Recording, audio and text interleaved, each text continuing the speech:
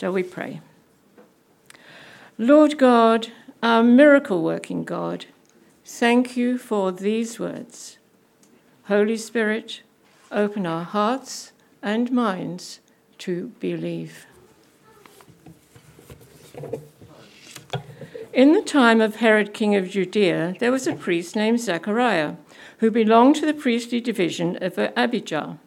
His wife Elizabeth was also a descendant of Aaron. Both of them were righteous in the sight of God, observing all the Lord's commands and decrees blamelessly. But they were childless, because Elizabeth was not able to conceive, and they were both very old. Once, when Zechariah's division was on duty, and he was serving as priest before God, he was chosen by lot, according to the custom of the priesthood, to go into the temple of the Lord and burn incense.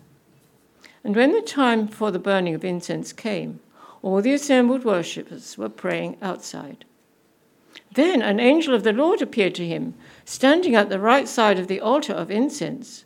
When Zechariah saw him, he was startled and was gripped with fear. But the angel said to him, "Do not be afraid, Zechariah. Your prayer has been heard. Your wife Elizabeth will bear you a son, and you are to call him John. He will be a joy and delight to you, and many will rejoice because of his birth. For he will be great in the sight of the Lord. He is never to take wine or other fermented drink, and he will be filled with the Holy Spirit even before he is born. He will bring back many of the people of Israel to the Lord their God, and he will go on before the Lord in the spirit and power of Elijah, to turn the hearts of the parents to their children and the disobedient to the wisdom of the righteous, to make ready a people prepared for the Lord." Zechariah asked the angel, "How can I be sure of this? I'm an old man, and my wife is well along in years." The angel said to him, "I am Gabriel. I stand in the presence of God, and I have been sent to speak to you and to tell you this good news. And now you will be silent and not able to speak until the day this happens, because you did not believe my words, which will come true at their appointed time." Meanwhile, the people were waiting for Zechariah and wondering why he stayed so long in the temple. When he came out, he could not speak to them. They realized he had seen a vision in the temple, for he kept making signs to them, but remained unable to speak. When the time of service was completed, he returned home. After this, his wife Elizabeth became pregnant, and for 5 months remained in seclusion. "The Lord has done this for me," she said. "In these days he has shown his favor and taken away my disgrace among the people." Thanks, Gillian. I'll make sure you keep your Bibles or your phone apps open to Luke 1 there and follow along. I really appreciated the emphasis on their age, Gillian. They must have been much older than you are, I think. Let's pray. Heavenly Father, please help us now as we look at your word to understand it and receive it with joy. Amen. Well, I don't know if you need to close your eyes to imagine this, but I want you to just picture in your mind the state of your house as you left it this morning. You know, as you got ready, you made it to church, you know, were there any dishes left in the sink, maybe some books scattered about if you've got kids? There's sure to be some Lego sitting around somewhere, clothes, socks, I don't know, dust, clutter. What state was your house in when you left this morning? And if you knew that straight after church this morning you'd have a film crew on their way to come and film their way through your house for a show they're producing, or perhaps if you knew that you had an adoption agency coming to do an inspection, or maybe that your really fussy parents or in-laws were coming to drop in on your house, would your house be in order? Are there things that you'd want to quickly rush home and fix up or hide under the bed or wipe up before they got there? If not, I don't think we can be friends because you're just too clean and tidy for my liking. But maybe your house is completely in order. I think most of us, though, would like some kind of advance warning before someone like that came to ring the doorbell, right? Most of us would like to kind of just have the time to prepare and get things together. Well, our man Zechariah today, he didn't get any warning, and he was certainly caught off guard and unprepared on this day that we just read about. And poor old Zechariah was just doing his job.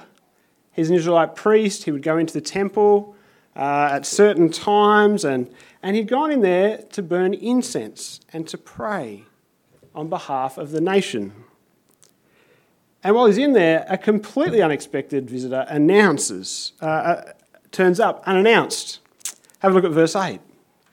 Once, when his division was on duty and he was serving as a priest before God, he was chosen by Lot to go into the temple of the Lord and burn incense. Verse 10, when the time came for the burning of incense, all of the assembled worshippers were praying outside the temple. And then inside the temple, verse 11, an angel of the Lord appeared to Zechariah, standing at the right side of the altar of incense. Now, how do you reckon you might respond? You've got to remember the temple, right? Who goes in the temple? Only priests. How often? Not very often.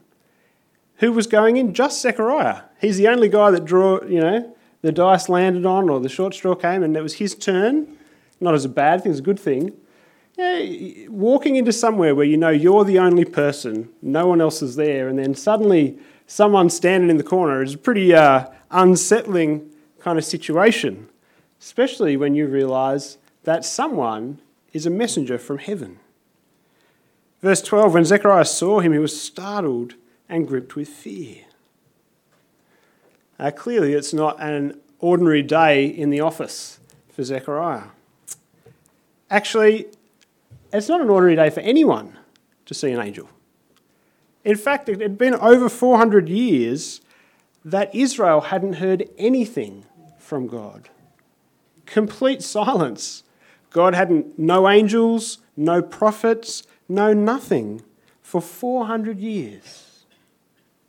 God's people Israel had turned away from God in rebellion and they'd found themselves spiritually in the dark, in the silence, with nothing going on.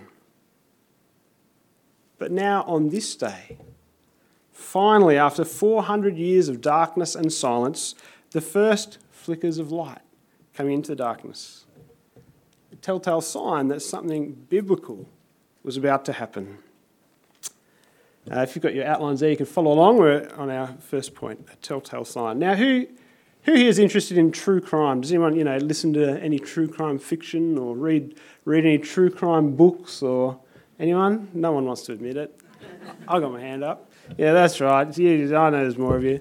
One of the things that in the true crime, you kind of talk about, especially when you've got sort of serial offenders, often talk about some kind of MO, a modus operandi, or a signature that some criminals leave behind.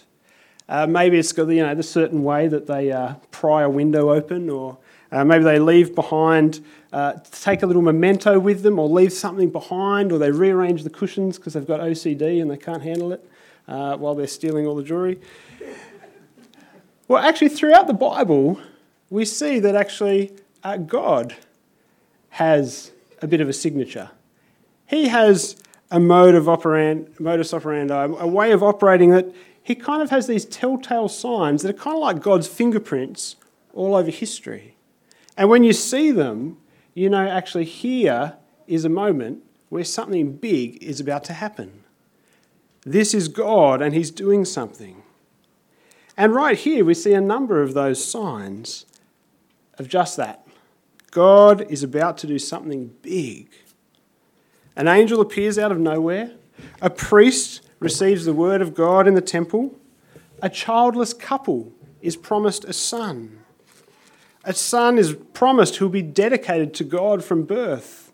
A son who will never drink alcohol, not because there's anything wrong with it, but because he will be set apart for God in a special way. A child who will be a prophet and a messenger for God to his people. And a child whose name is picked out not by the parents, but by God before his birth. Now, for anyone who's sort of familiar with the Old Testament and the first part of the Bible, some of these will be ringing like, yeah, I've heard this before. That's right. Some of the biggest moments in salvation history, these have been some of the little telltale signs, the signatures, the fingerprints of God at work, signs that God was going to do something big. Well, here, the angel of the Lord appears to a righteous old priest who's been unable to have a child, and this is what he says, verse 13. Don't be afraid, Zechariah. I'm not going to hurt you. Your prayer has been heard. Now, it doesn't say here what prayer he's talking about. Could it be that it was Zechariah's prayer for a child? No doubt, over the years, Zechariah had prayed many times, I would imagine, that God would enable his wife Elizabeth to bear him a child. But I think probably he hadn't prayed that this day. If you have a look at verse 18, it's pretty clear Zechariah had given up on that idea or that hope of that prayer being answered. Perhaps it was his prayers as a righteous man for Israel. Actually, this evening sacrifice at the time that he goes in to burn incense was the time when the priest made prayers for the nation of Israel. Surely he had just been calling out to God and asking God to bring his great promises, to come to his people, to deliver and rescue Israel and restore Jerusalem and send his promised king and bring about his long-awaited, eternal, perfect, wonderful kingdom. We don't know which prayer, but actually we see the angels tells us that actually both those prayers have been answered. Verse 13, second part. Your wife Elizabeth will bear you a son, and you were to call him John. He will be a joy and delight to you, and many will rejoice because of his birth. So to this old man, well past his prime, with a post-menopausal wife, this angel says God is going to give you a son. That prayer that you prayed and then gave up on, it's coming. And actually, that other prayer that you're praying, for God's promises to come, for his king to come, for God to come to his people and restore them, well, that's going to come too. And your son's going to play a part in it. Just like 100-year-old Abraham and his wife Sarah, this will be a miracle. And not just for Zechariah and Elizabeth, but for many.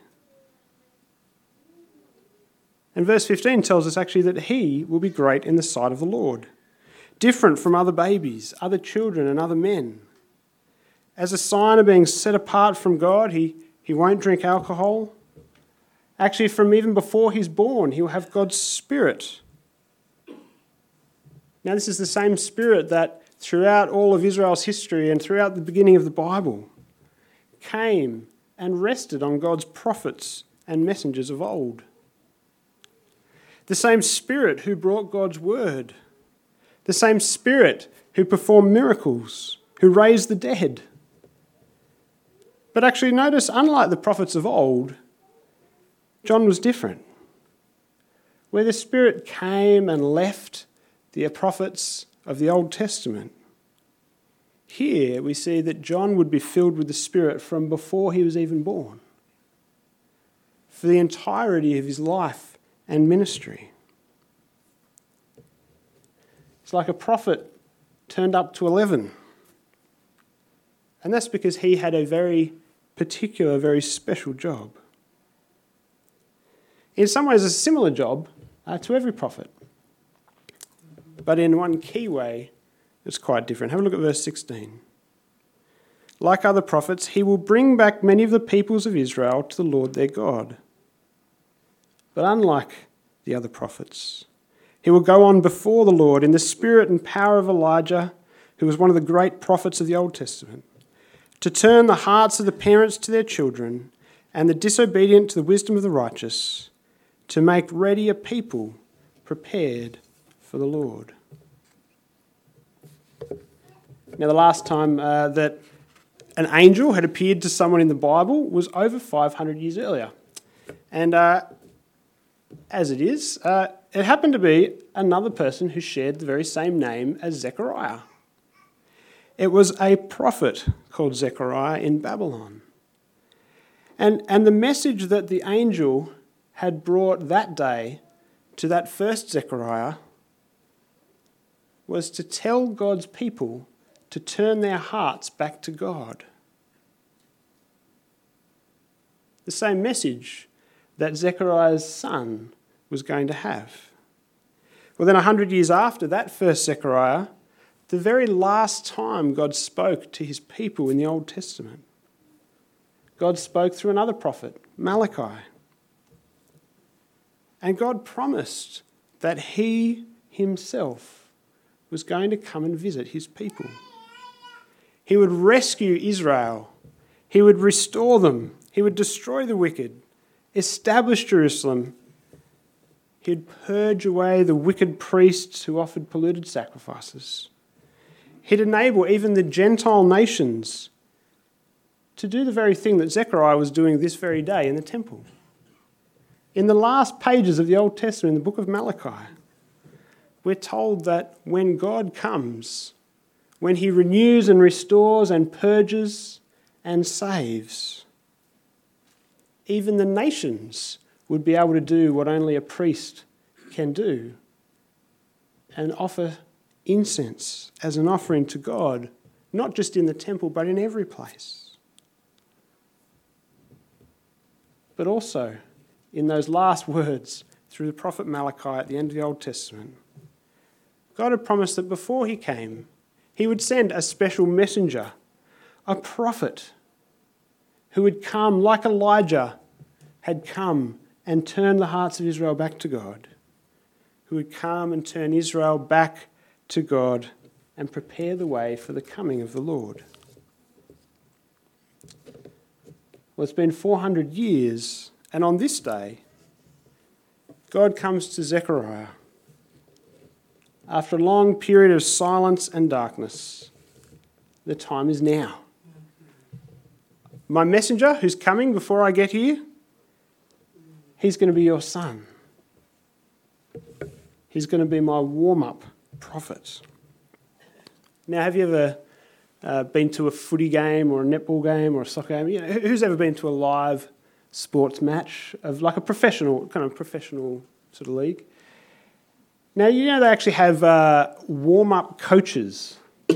So before they play, it's not actually the coach usually, in a professional league that's out there kind of getting all the players warmed up. It's usually a bunch of warm-up coaches.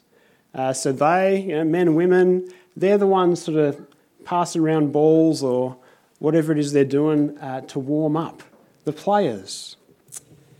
And the coach watches from the side until the players are ready. And it's not till the players are all ready that the warm-up coaches kind of step to the sides and the coach comes in. Now, you know what it's like in the morning.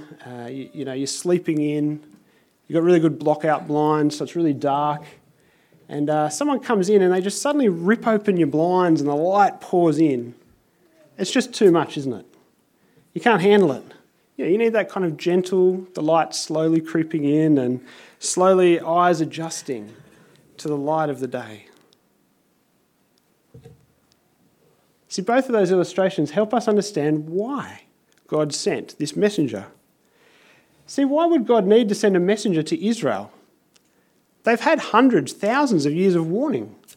They've been waiting and waiting and waiting. Why do they need someone to come before God comes? Well, it's a bit like having the light pour in when you're not ready for it. They needed some preparation. They weren't prepared. Their hearts weren't turned towards God. Just like in Elijah's day when they worshipped Baal. They weren't trusting God and needed a warm-up prophet to prepare them. So getting ready for God's coming, we learn here what that's going to be like. It's not a political thing. It's not about tidying their homes. The angel tells us here it's about their hearts.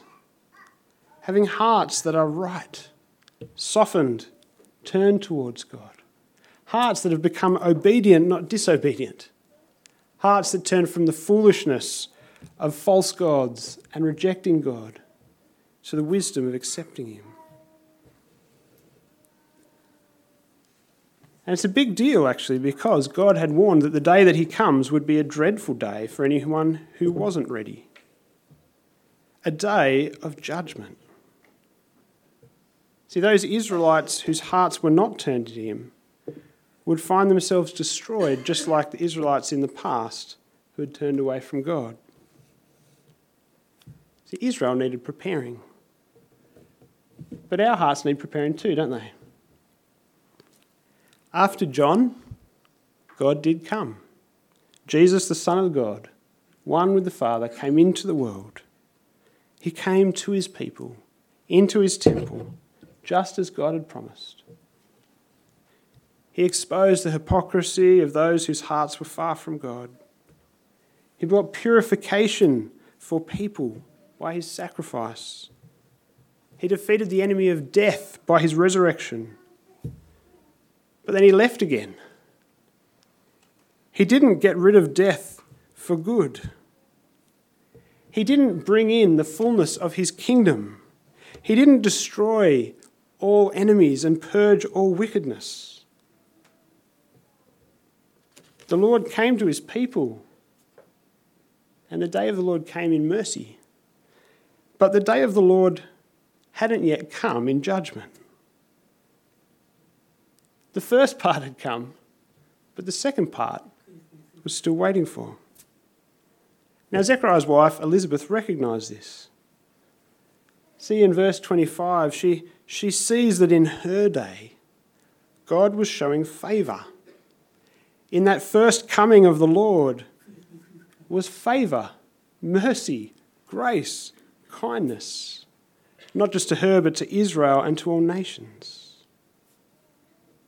And yet the day is still coming when he will come again, this time in judgment for all who've turned up their noses at him and rejected him. And so if Israel needed preparing for the coming of the Lord in mercy, how much more do we as Australians and all the people of the world need preparing for his coming again in judgment? We need to be prepared for his return by having hearts turned to him. And actually, I don't know if you noticed, but in these events here, we actually get a little glimpse of what happens to those who aren't. Point 3, an unbeliever's silence. Have a look at verse 18. Zechariah asked the angel, "How can I be sure that I'm really going to have a son? Look at me, I'm an old man, my wife is well along in years." And the angel said to him, "I am Gabriel. I'm the same angel that talked to Daniel back in Babylon. I stand every day in the presence of God. I've been sent by him to you to tell you this good news. So now you'll be silent and not able to speak until the day that it happens, because you didn't believe my words, which will come true at their appointed time." Well, as the people outside are waiting and waiting and waiting, when Zechariah finally comes out and he can't speak. He's rendered completely mute. It's a little glimpse of what will come for those who aren't prepared and don't receive the word of the messenger. That's kind of funny, actually, when you think about it here, that Gabriel, the angel, is kind of a pre-preparer for the preparer for the unprepared. And he's come to someone who's unprepared. I don't know, is he like a preparer, pre-preparer, or a pre-preparer, preparer? I don't quite know. Gabriel comes to Zechariah, who's completely unprepared, to prepare him for the coming of John, whose job is to prepare people for the Lord. But even Zechariah this righteous one, this righteous priest, obedient follower of God, whose heart is turned to God and is looking forward to the coming of the Lord, even he doesn't believe the word of God's preparer messenger. Even when this preparer is an angel from God, he still doesn't believe his word.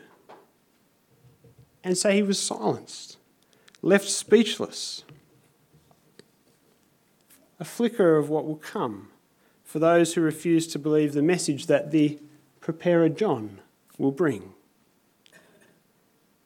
See, John's message is to believe Jesus' word, to turn our hearts to Jesus, the Lord who's come in mercy, to be saved. And all who reject that message will be silenced forever. On the day that Jesus comes back in judgment, they'll be forced to bow in submission and be unable to speak a word against him for all eternity.